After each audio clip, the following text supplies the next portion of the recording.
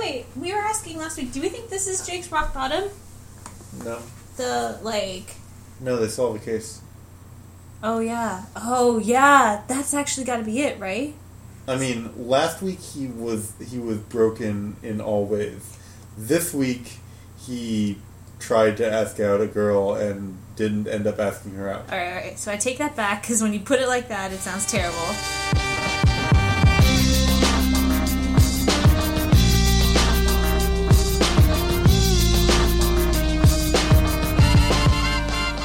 Welcome to Back in the Field. My name is Carl. And my name is Arthi, and today we're talking about Detective Majors.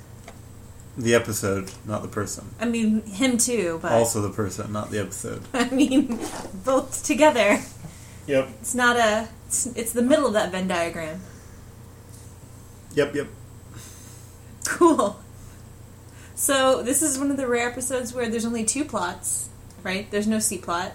Is there even a runner? We'll talk about it. First of all, hey Carl, what happens in this episode? In the A-plot, Jake and Amy get themselves co-assigned to work a case with Detective Majors, one of the hot-shottiest detectives in the NYPD.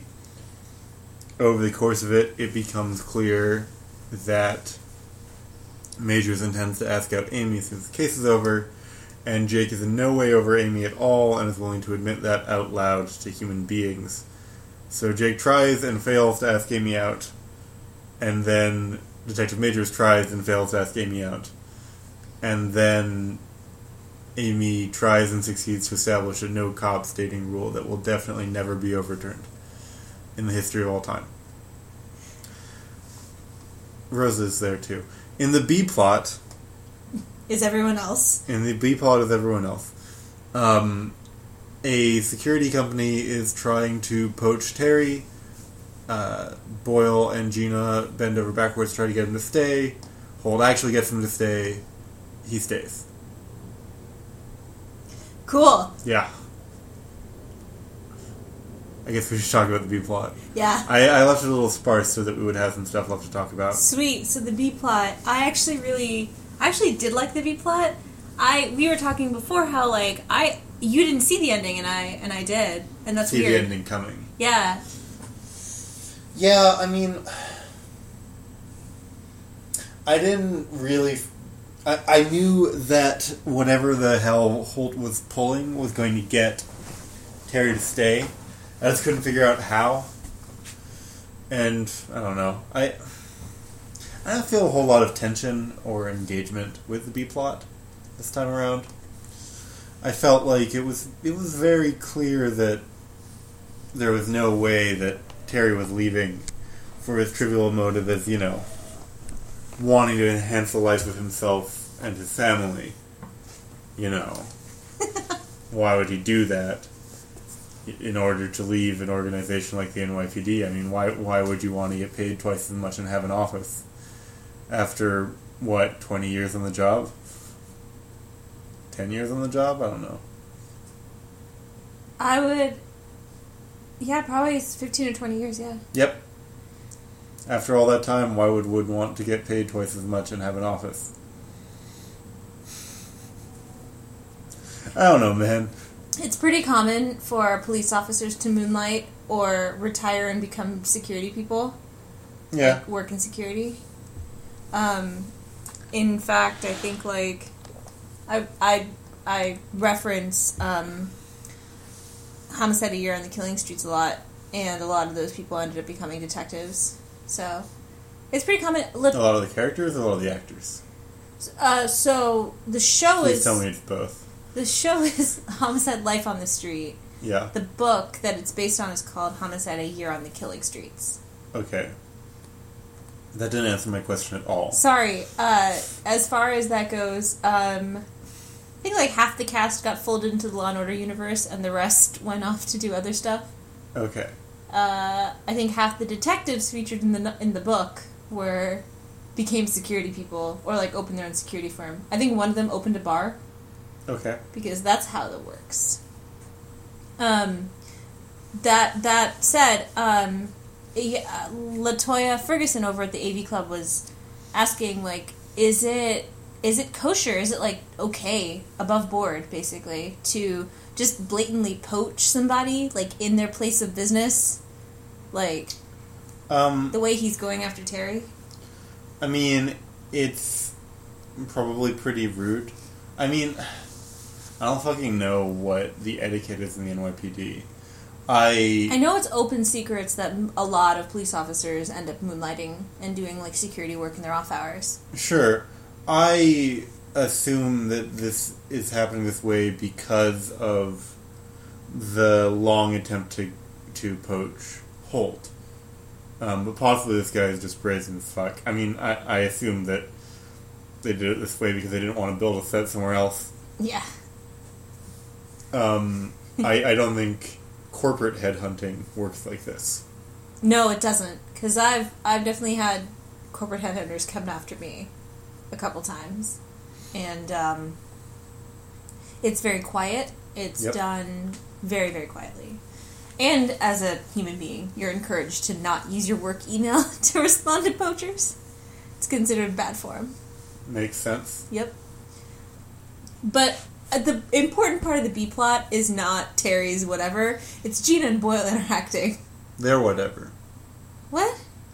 Oh, the their whatever that they own. Yeah. Yeah, you're right. Exactly. Theirs is a much more compelling part of the episode here because, like, I just relished their interaction. It feels like...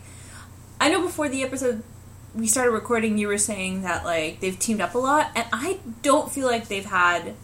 I mean, okay, they were working together in the Boyle-Linetti wedding, which is weirdly only 4 episodes ago. Well, this is their, like, second major collaboration since they broke up, I think. But when they're in a plot together, they are usually colluding, scheming, you know. They're on a team or something. Yeah. I'm just saying, Gina would not have put up with that before, I think. I was noticing how, like, Gina kept trying to push Boyle to be, like... Cooler? Yeah! Just, like, better at, like, being her, crony. Yeah!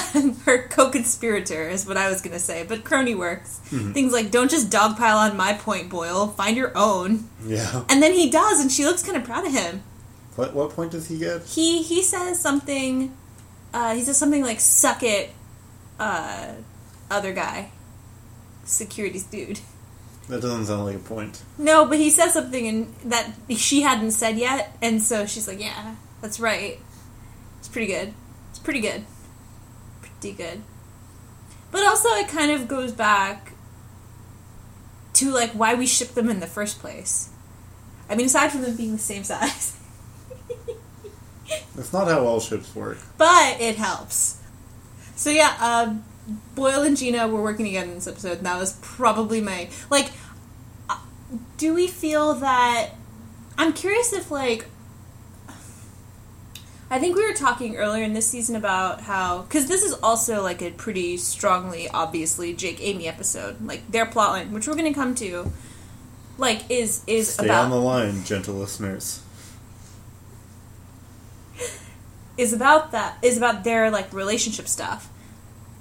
And we were talking earlier in this season about how it feels like whenever one ship is happening, like, both ships are happening.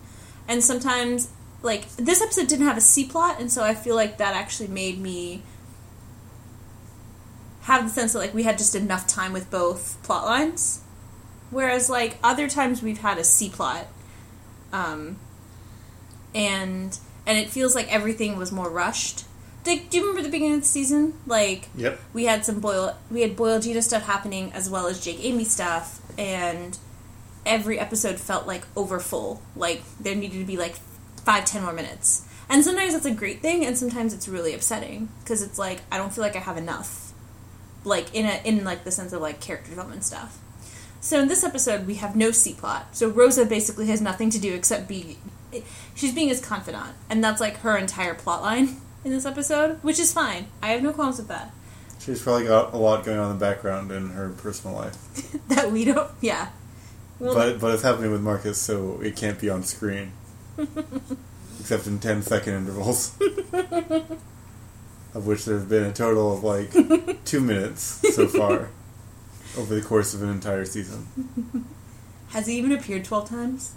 Has he even, been mentioned 12 times? Sometimes he's been in multiple 10-second intervals. Oh, yeah, you're right. In a single episode. Gasp. Yeah.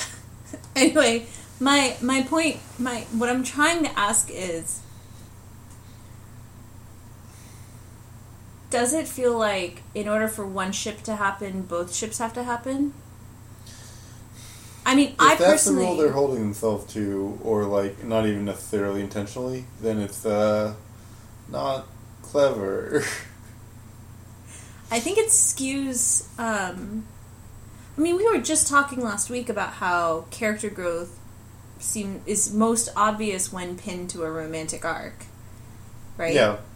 And... This isn't, the Boyle June stuff is very loosely pinned, except by our insane minds, in a romantic arc.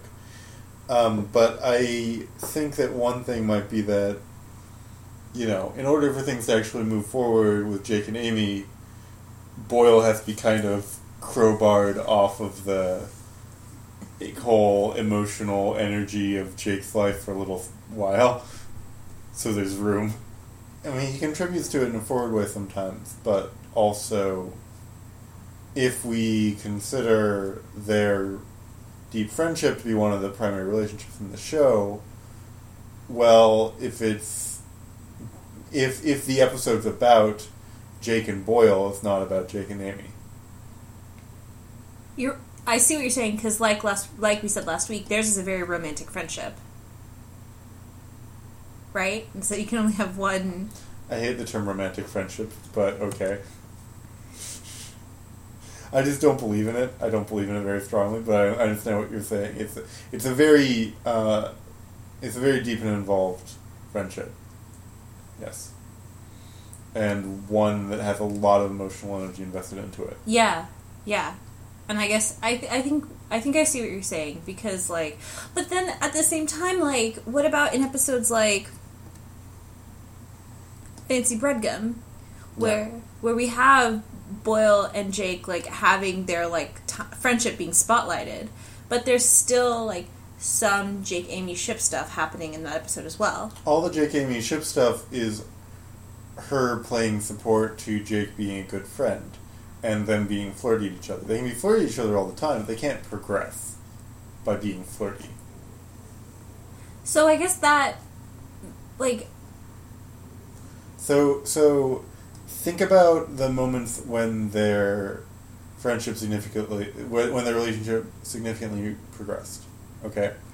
There's the bet, where Boyle's on drugs, and then they go away from the location where he's stuck and can't leave. Mm-hmm.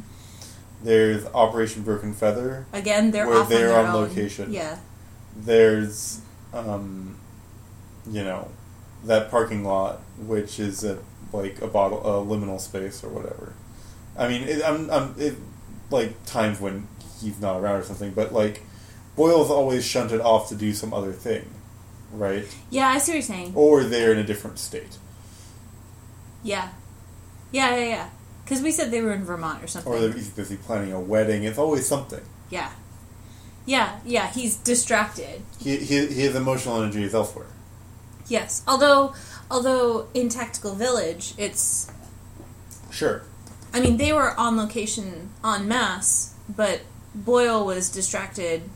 I mean, that isn't necessarily what I'm saying. I mean, Boyle helping Jake figure out his feelings for Amy, that's obviously a different line.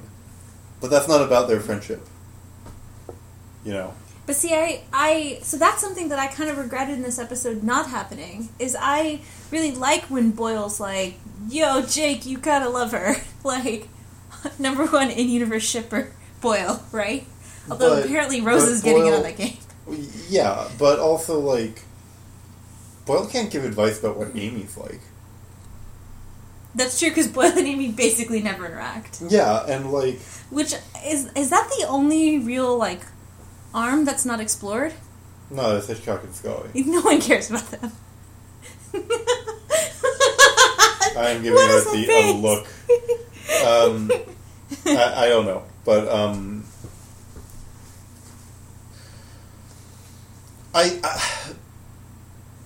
think it should be Rosa, because Rosa can say, get off your ass and do something more adeptly, and, like, this particular... Like, the lesson that Jake is struggling with here is...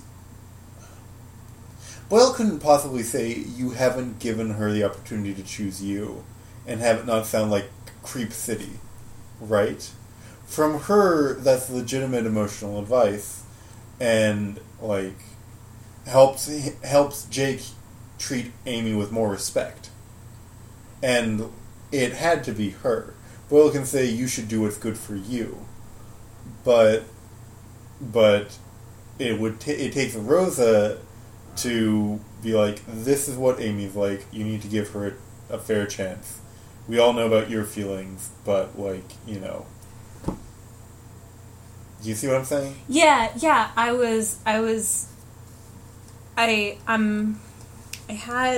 had corroborating thought there.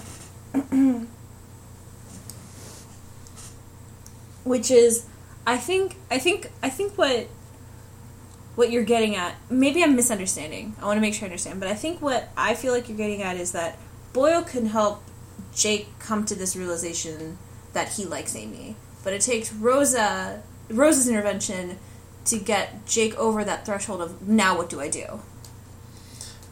I mean, different people can do that for him in different ways. Yeah. I'm saying that the thing that Jake had to do this time, which is, you know, fucking ask her out. Don't just wait for her to be happenstanced off to some other dude, is a totally different message coming from Rosa, because it's a message about Amy's agency. I do also appreciate that both times someone has been like, yeah, Jake, you need to do the thing, it's been somebody who, at the moment, was, like, in a committed, fulfilling relationship. Yeah. Like, I do like that aspect of it. And then from, like, a larger storytelling standpoint, I like that, like, we're seeing something that I missed from this first season, which is sort of Jake learning something from everyone in the precinct, right? So we had in season 1, in late season 1, we had Boyle be like, you like her, and Terry be like, oh, so it's Amy you like? and now we have Rosa being like, you need to go, like, give her that option, right? Like, I like seeing these... You like seeing it take an entire village to raise a stupid giant man baby? I like that. Yes, but also... That's your this is getting cut voice. It's not, though. Okay. What I'm desperately struggling to say is that Jake becoming a better detective was, like, a big chunk of the first season, right? Yeah. Up until about probably the 3/4 mark, at which point it became... like, Jake becoming just straight up a better person. But Jake becoming a better detective was something that he learned from everyone in the precinct. I like seeing... Not Scully and Hitchcock. I mean, they provide the negative example of how to be better, right? Sure. But... Also, great opportunities to raise a sunken casino. Yes. Yes. No, but, like... what I'm trying to say is I like seeing these circles come back, right? Like, the cyclical nature of, like... Sometimes I get annoyed that the show is the Jake show sometimes, but I don't mind it when it's, like, about making that character, like... Go to everyone. Yeah. Yeah, I guess we've been talking about the A-plot. Let's talk about the A-plot some more. That's a really good segue. No, there's not any segue there. It's just, like, kind of pointing it out. Just, like, that... So I remember in our speculation about this episode, I really wanted them to sort of subvert the usual, like, oh, competition. I'm actually kind of glad that, like, the competitive, and I'm using big air quotes there, aspect of, like, oh, another guy? Oh, I have feels now. Right? It's actually just Jake against himself. Yeah, I'm glad that whatever I was fearful of, like, well, I would have liked the other subversion, like, that we had thought of, like, Majors actually wanting to ask Jake out. Well, I like... That we had thought of as a team, yes. That was definitely all the two of us, and not at all something you came up with. I can't tell how sarcastic you're being. Oh, very. I forgot that I always talk in a stupid monotone. Sometimes I forget that. You don't, though. I totally do. I just sometimes can't tell when you're joking. Oh, okay. That's different, right? Yeah, probably. That time wasn't sarcasm. I honestly don't know. So, I'm a little bit sorry that the subversion that had been postulated earlier did not come to fruition. I am glad that, like you said, Jake's actual competition here is his own self. Like, yeah, not and the sitcom circumstances. Yeah, which LaToya was saying in her, or was it Sep? I think it was LaToya. LaToya said in her review that, like, in any other sitcom, these would be signs of them not supposed to be together. But in this one, it's just, like, it's got great beats, right? Like, it's just enough that, like, you feel for Jake, but it's also, like, not so much that you, like, just spit it out and it would be fine. I don't know. That didn't make any sense. Let me try that again. I think, like, I don't know, I like this felt a little sitcom-y in parts, but I didn't mind it. Like, I actually kind of felt I was totally on board with it. Sometimes this show tilts to the sitcom-y nature of, like, well, sitcomming, and I'm just not into it. And sometimes it tilts that way, and I'm like, yeah. I thought we're in a room with a bunch of gruesome crime scene photos. Oh, that guy interrupted us. I thought that was super sitcom-y and a little cornball, honestly. But the things they brought out about Amy's character, I thought sold it for me a bit. That's probably why it didn't feel like... Yes, it was a sitcom-y device, but it didn't feel super sitcom-y. Yeah, I feel like normally when that happens, the result is that the characters act less like themselves because shenanigan circumstances. But in this case, we actually doubled down on Amy's characterization. Yeah, which kept the emotional energy headed in the right direction, right? Because it was constantly reminding Jake that, yeah, you do need to ask this woman out. You're super into all the, like, weird things that she's about. What was it they said? God, you're so consistent? Yeah, after she was talking about grouting in response to the gruesome crime scene photos. Yes. Contractors. It's a mess. Yeah, I don't know what I'm talking about. I lost the thread of... So the first... So that happens twice, right? The interruptions thing? Yes. That's the first time was with the gruesome crime scene pictures. And the second time was with Dr. Mini Jake coming in. I call him Dr. Mini Jake because he's wearing a Jake shirt and a Jake tie, and it has a Jake No, that is the first time. No, it's two beats in that scene. Oh, yeah, sorry. What I meant is, like, that's one scene where there are interruptions, right? Yeah. So, like, the first is the gruesome pictures. The second is Oliver the ME, who's played by one of the co-writers of the show, by the way. Like, Gabe Liedman, of this episode specifically. This episode was written by Lakshmi Sundaram and Gabe Liedman. Sidebar. But so that scene is, the three beats of that scene are the gruesome pictures is interrupting, the ME is interrupting, or I guess the lab tech. And then Major interrupts. And then Majors interrupt, yeah. And then and he's like, great, and now he's here. But the second time is when they're staring at crime scene pictures of their case, right? And Jake figures out that it's the cleaning service. That's how they're casing the joints. Right. Yeah. I was saying earlier, like, she's figured it out by then, right? Because she's, like, looking expectant, like, every time he opens his mouth. You mean figured out what Jake wants to ask? Yeah. Oh, yeah. I mean, Like, she's a good detective. I say there's about a 15% chance that Rosa told her. You're right. I mean, why wouldn't she?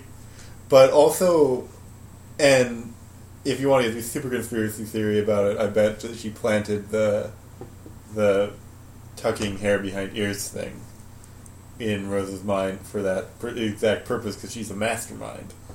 But that's a deep conspiracy theory. Wait, who's the mastermind? Amy or Rosa? Amy. Wait, Amy's the mastermind? What? What? Say that again. So I think you're right. That so if you want to go really deep into the conspiracy theory, you could speculate that maybe Amy told Rosa to plant the idea of the double hair tuck thing. Because I can't think of another reason why she would double tuck her hair in that scene, where Jake sees Amy in the bar. Some speculated that she says that she thought they were going to meet up for a drink to celebrate the case closing. Yeah. So someone I saw speculating that maybe like Majors had mentioned Jake, and just like Jake called like, when Majors mentioned Amy to Jake in the bar, Amy did her double tuck because Majors mentioned Jake to Amy. Maybe. I think it's a little pat. I don't know. I don't know. Anyway, to get back to the original question, I think there's like a 0% chance that she hasn't figured out what he's doing at that point. Because he's called her aside for some irrelevant bullshit, like, twice already. And, he's super nervous. He's super nervous. And he stopped hitting on Detective Majors. It's pretty obvious.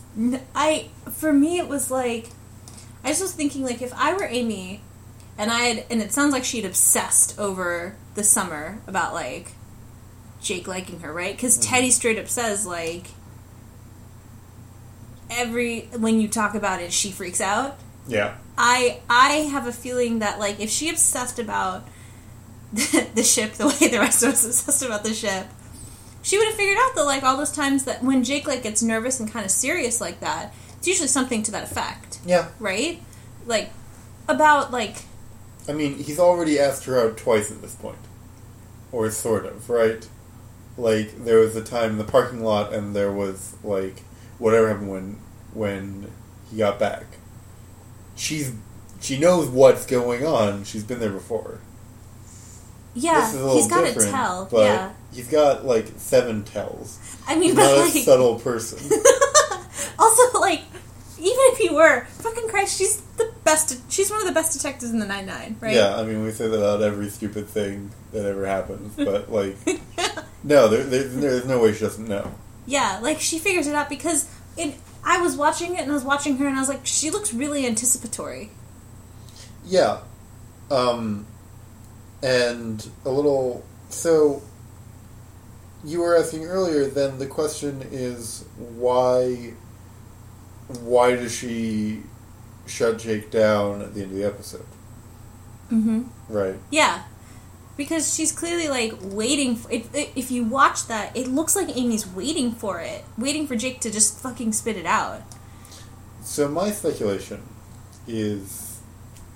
I get to ask this question and answer it. When he pulls her aside in forensics, I think she knows then, and I think that's why she's participating in all the derails. Like, she doesn't want this to happen yet. When they mention the photos, she's like, grout, contractors, irrelevant bullshit. When the feces stuff's happening, she's like, what kind of feces is it exactly, Mr. Forensics guy? Like, she's torpedoing the mood. You know. Like, if it's going to happen, she's okay with it happening, but I think she's intentionally, like, pumping the brakes. So then the question is, why is she doing that? Well, it's your turn to answer your own question. So you were saying before that, like, it's because Amy wants it to happen on her terms. Mm-hmm. I was thinking about this and about something that me and Romantic Styles were talking about on Twitter last night, which is I think this is going to be part of the culmination of Amy's assertion arc. I think Amy needs that. I mean, I think from a storytelling perspective, I think Amy making the first move for herself is better, but I also think, like, with regards to the arc, it's better. Like, so for those of you who have no fucking clue what I'm talking about, like, at the end of, not Beach House, not, a Stakeout, at the end of Stakeout, Amy says to Terry, it felt really good to stand up for myself this week. I think I need to stop being quite so much of a pushover. And we saw some of that developing in the episodes that followed. And then I think some of her, like, Amy-Gina friendship stuff has been playing into that too. The, like, trying to be more chill, trying to, like, you know, not freaking lose her mind around Holt, basically. I think some of that plays into that sort of, like, her own, like, personal culmination. Her arc, if they're going for an arc for Amy, it's quieter. And I think the culmination of that arc could be her either, like, making the first demonstrable, like, push with Jake. You said she wants it to be on her terms. I think that's the culmination of her S2 arc, the back half here. And I think it's, like, her making the first move with Jake, whatever it is, and probably in the finale. Well, I think it's her turn. That's exactly what I'm also saying, is, like, that we've seen Jake make the that shit is played out. Jake asking her out or dumping his feelings on her is played out. It's her turn. Like, him doing it again, there wouldn't be any narrative reason why it would work this time. You know? Mm-hmm. Oh, she's finally unattached. She's, like, up for grabs now. No, fuck that. Right? We don't get anything new out of him going forward again. And as an aside for that, I love that he's like, it's not my place to, like, keep other guys from dating her just because I'm too dumb to do anything. Yeah, that was legit. I thought that I was thinking about Amy's arc and it kind of fading to the background a little bit, and I'd like to see that come to a conclusion. Mm-hmm. Just like I feel like the back half of season 1 was Jake kind of realizing he did have, like, serious feelings for Amy and, like, how he's supposed to deal with that. I'd like the back half of season 2's Amy assertion arc to end with her being, like, her taking the reins on this. Because I think also for us as the viewership, it would finally give us some fucking insight into her, like, thought process. Yeah. I was talking about this with Romantic Styles, and she and I were saying how, like, part of the reason I feel like we get so much of Jake's perspective is that he's clearly confiding in people in the 9-9, right? Like, we see Boyle's his best friend. He talks to Rosa openly in the middle of the fucking bullpen about this stuff. Keeps using the love word. Although apparently no one's there. Yeah, whatever, it's fine. But he keeps using the love word with Rosa, just, like, right there. The love word? The word love. The word love. Okay, so... The love word, which is short for love. English. Jake keeps saying love, and even if he's not meaning it seriously, it's, you know, it's raising the tone.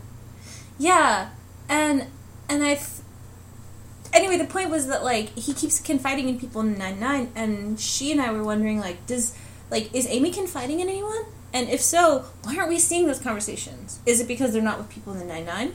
Like, or they're with Rosa. So it's happening in the kind of bubble of dark secrecy that exists around Rosa. Which is fine. Yeah. I hope, though, that we get... I just want one scene.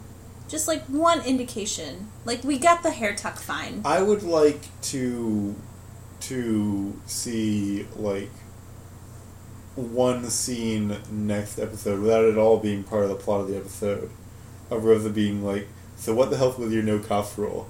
and Amy, and like something like maybe even something non-committal, but something like that.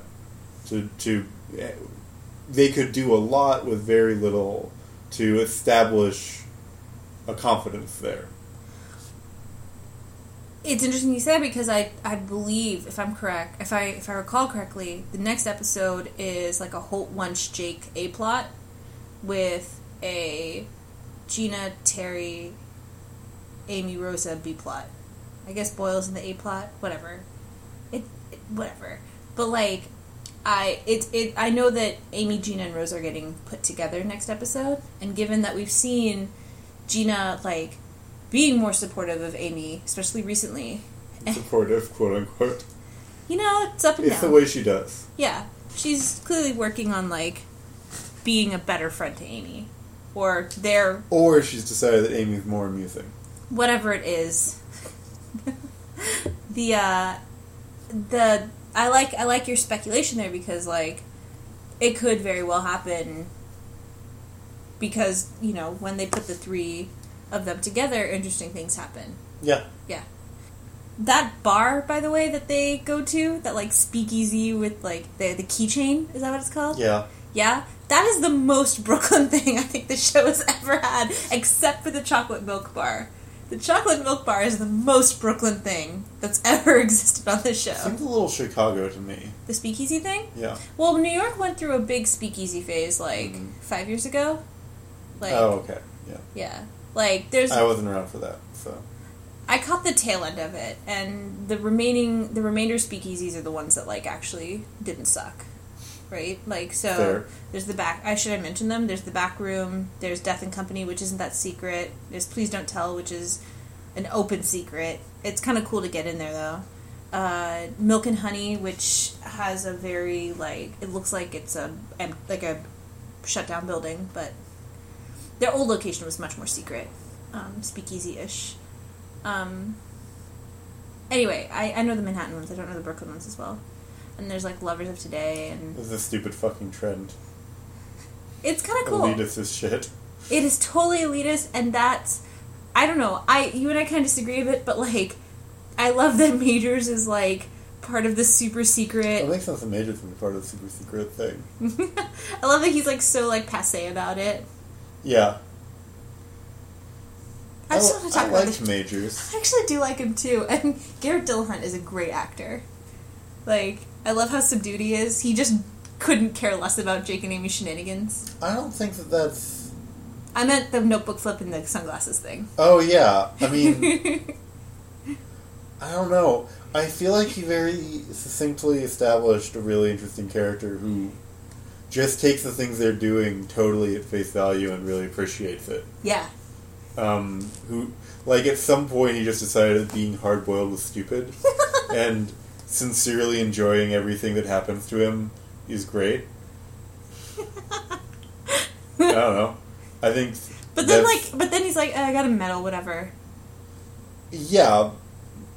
True. I mean, there's some stuff like that. It's not all perfectly consistent with my worldview, but... I don't know, the way he takes being dumped by Amy I thought was super chill. Yeah.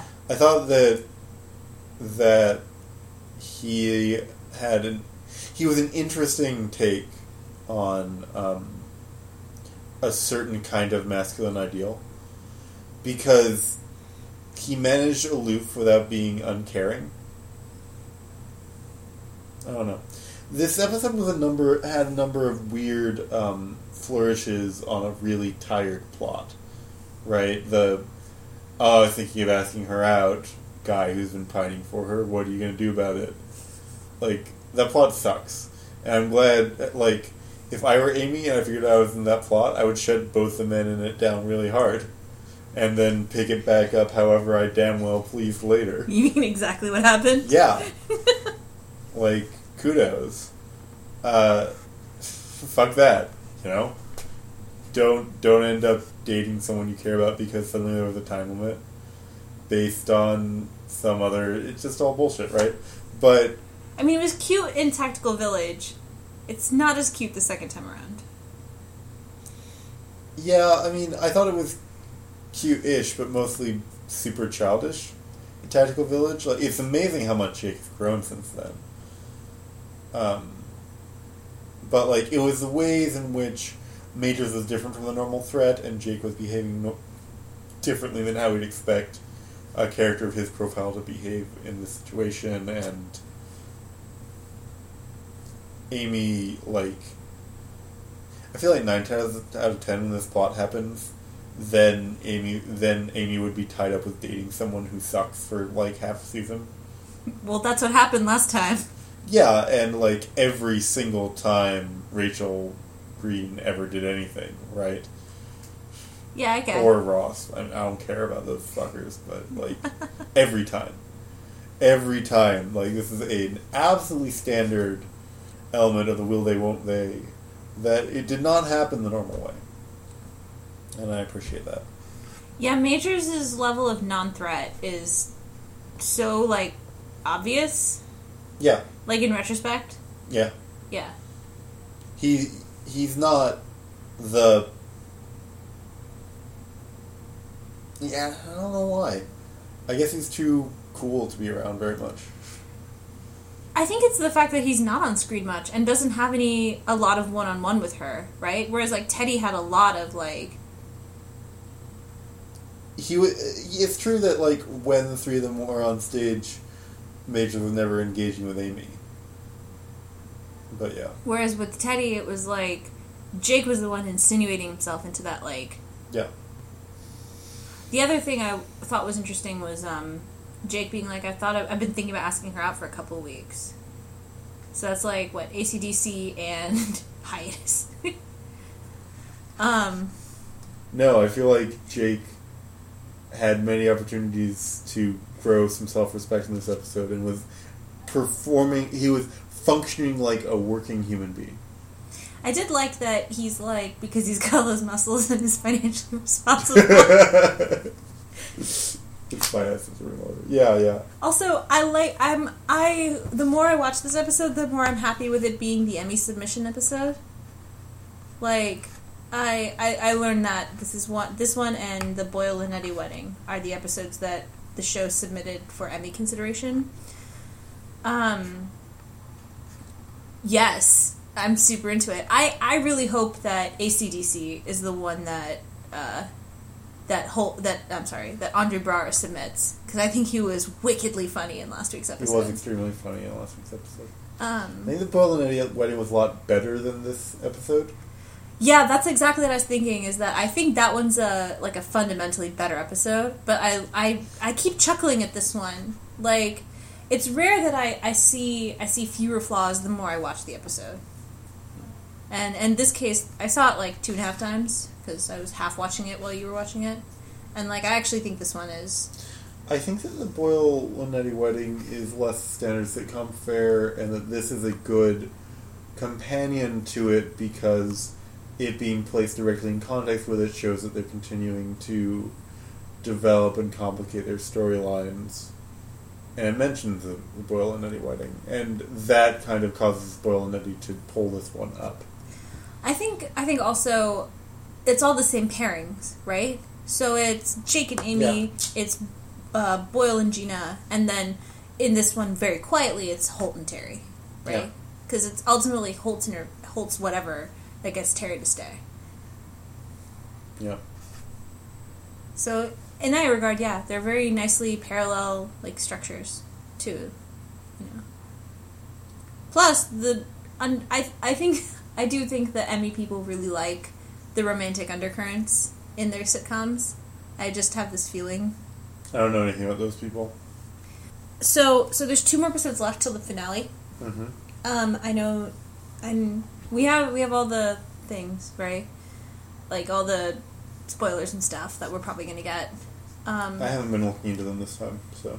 So the primary big spoiler is that somebody is sort of forced out of the 9-9 at the end of season 2. They're not leaving the show, like, for real. Yeah. Just like it's just the in-universe plot, right? And me and a couple people have been, like, speculating about it. The obvious answers are probably either Terry, Holt, Rosa, or Jake. Yeah. Yeah. I think it's one of those 4. Almost certainly. That's why I thought it was interesting that you're like, of course he stays. I'm like, well... It's 2 episodes from the finale. Terry still doesn't make any sense to go. The security thing, because that we weren't sure, we as the fandom weren't sure how that would play out, or like how that would culminate, right? Yeah. The episode culminate. Obviously he's staying, but like... Although if he was forced out, they could do basically exactly what they did with... Ben Wyatt? Ben Wyatt, every single time he didn't have a job. He always went back to the same fucking accountancy and always stayed there for like up to 1 day before leaving. That's one of my favorite running gags on Parks. I think of those people you mentioned, Holt makes for the most interesting 3rd season. I actually do suspect it's Holt, like for real. Because of the Wunsch stuff. Yeah, although Wunsch taking Rosa, basically making it like either you stay or Rosa stays. It's not both of you. Because Rosa was the other half of the Giggle Pig task force. That's the primary thing that Wunsch sort of threw the gauntlet down with Holt about. Like, that, Sophie's choice. Yeah, I mean, I guess what Wunsch could do is like, I'm promoting your prize officer out from under you, she's mine now. That's what you get for beating me. Yes. I see less clearly a path to Holt being temporarily forced out.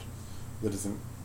Well, like, that's gross the or something. Well, the specific thing is that we know that somebody needs to leave the 9-9. Like somebody's leaving the 9-9, and that I think Dan Gore's exact words were, they don't necessarily want to leave, but they have to. Right. My guess is it's probably it's tied to Wunsch. It's tied to that entire plot line. Probably, yeah. And it's because of that, it's tied to Giggle Pig, and the main players of the Giggle Pig thing were Holt, Terry, and Rosa. On the other hand, they could, for that very reason, they could like make Amy go undercover or something if they want to do that fucking shtick again. So that's the other thing I was thinking about. Because she isn't known to the Giggle Pig dealers. Well, I think that whole thing is done. Maybe. Yeah, because like they got a medal for it and everything. Like I think that's complete. And they've not mentioned Giggle Pig again. On the other hand, other things they haven't mentioned again is the guy who got away in the season 2 premiere. Yeah. And I was saying on Twitter that like the FBI was very upfront about the fact that was one of the biggest busts in years. You and I mentioned that like Jake going FBI. I think it's too early, but Jake going FBI is like a definite like open possibility for him. Yeah. And it doesn't necessarily. Like, we were talking a couple weeks ago about my hiatus adventures and how the writer I met was saying that, like, one of the truths about Jake is that he doesn't want to be captain. That doesn't mean he doesn't want to be, like... I mean, he totally wants to be a TV cases. show FBI agent. Yeah. Exactly. So, like, I think the dark horse here is actually Jake going back to something with the FBI. Either involving that mobster who got away or something. The reason I say that is because the easiest loophole to I don't date cops is, well, I'm a special agent now. It's too soon. I agree that the timing doesn't work. I also thought the timing didn't work for season 1, though. I just mean, like... If Jake goes agent now, he doesn't come back. Right? Yeah, I know. That's the other thing. The reason I'm only pushing the Jake thing at all is because with Sandberg hosting the Emmys, his availability in this filming schedule for season 3 at the beginning is going to be weird. But it's a Sandberg vehicle. The show? Yeah. Yeah. Like, there wasn't going to be an arc on Parks and Rec where... Like, Amy Poehler wasn't in 3 episodes. That's true. She even worked when she was pregnant. They just hid her behind stuff. Yeah. Like, he's not pregnant. I don't care how big a job the Emmys is. I agree. Oh, God, when you put it like that. You're right. I mean, I like the idea of Amy getting something like that. Like, dark horse candidate there. It's probably Holt Rosa. Like, whatever that is, that plotline. Or Terry's forced into paternity leave.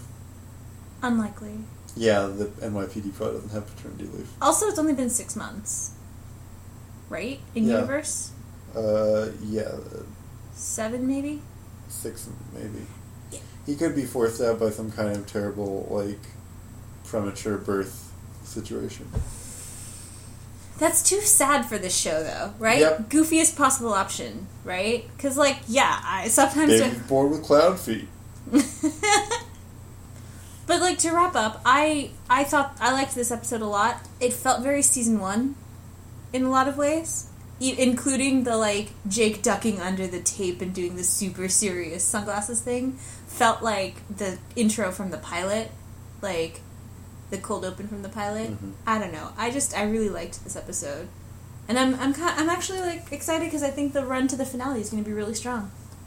Well, I think that's all we had to talk about. Yeah. So from all of us, to all of you, some of them. Yeah, probably. Who knows? Not you. You who is listening now. You are excluded. This has been Back in the Field. Carl! My name is Carl. And my name is Arthi. Thanks for listening, and we'll see you next week. Bye! Bye.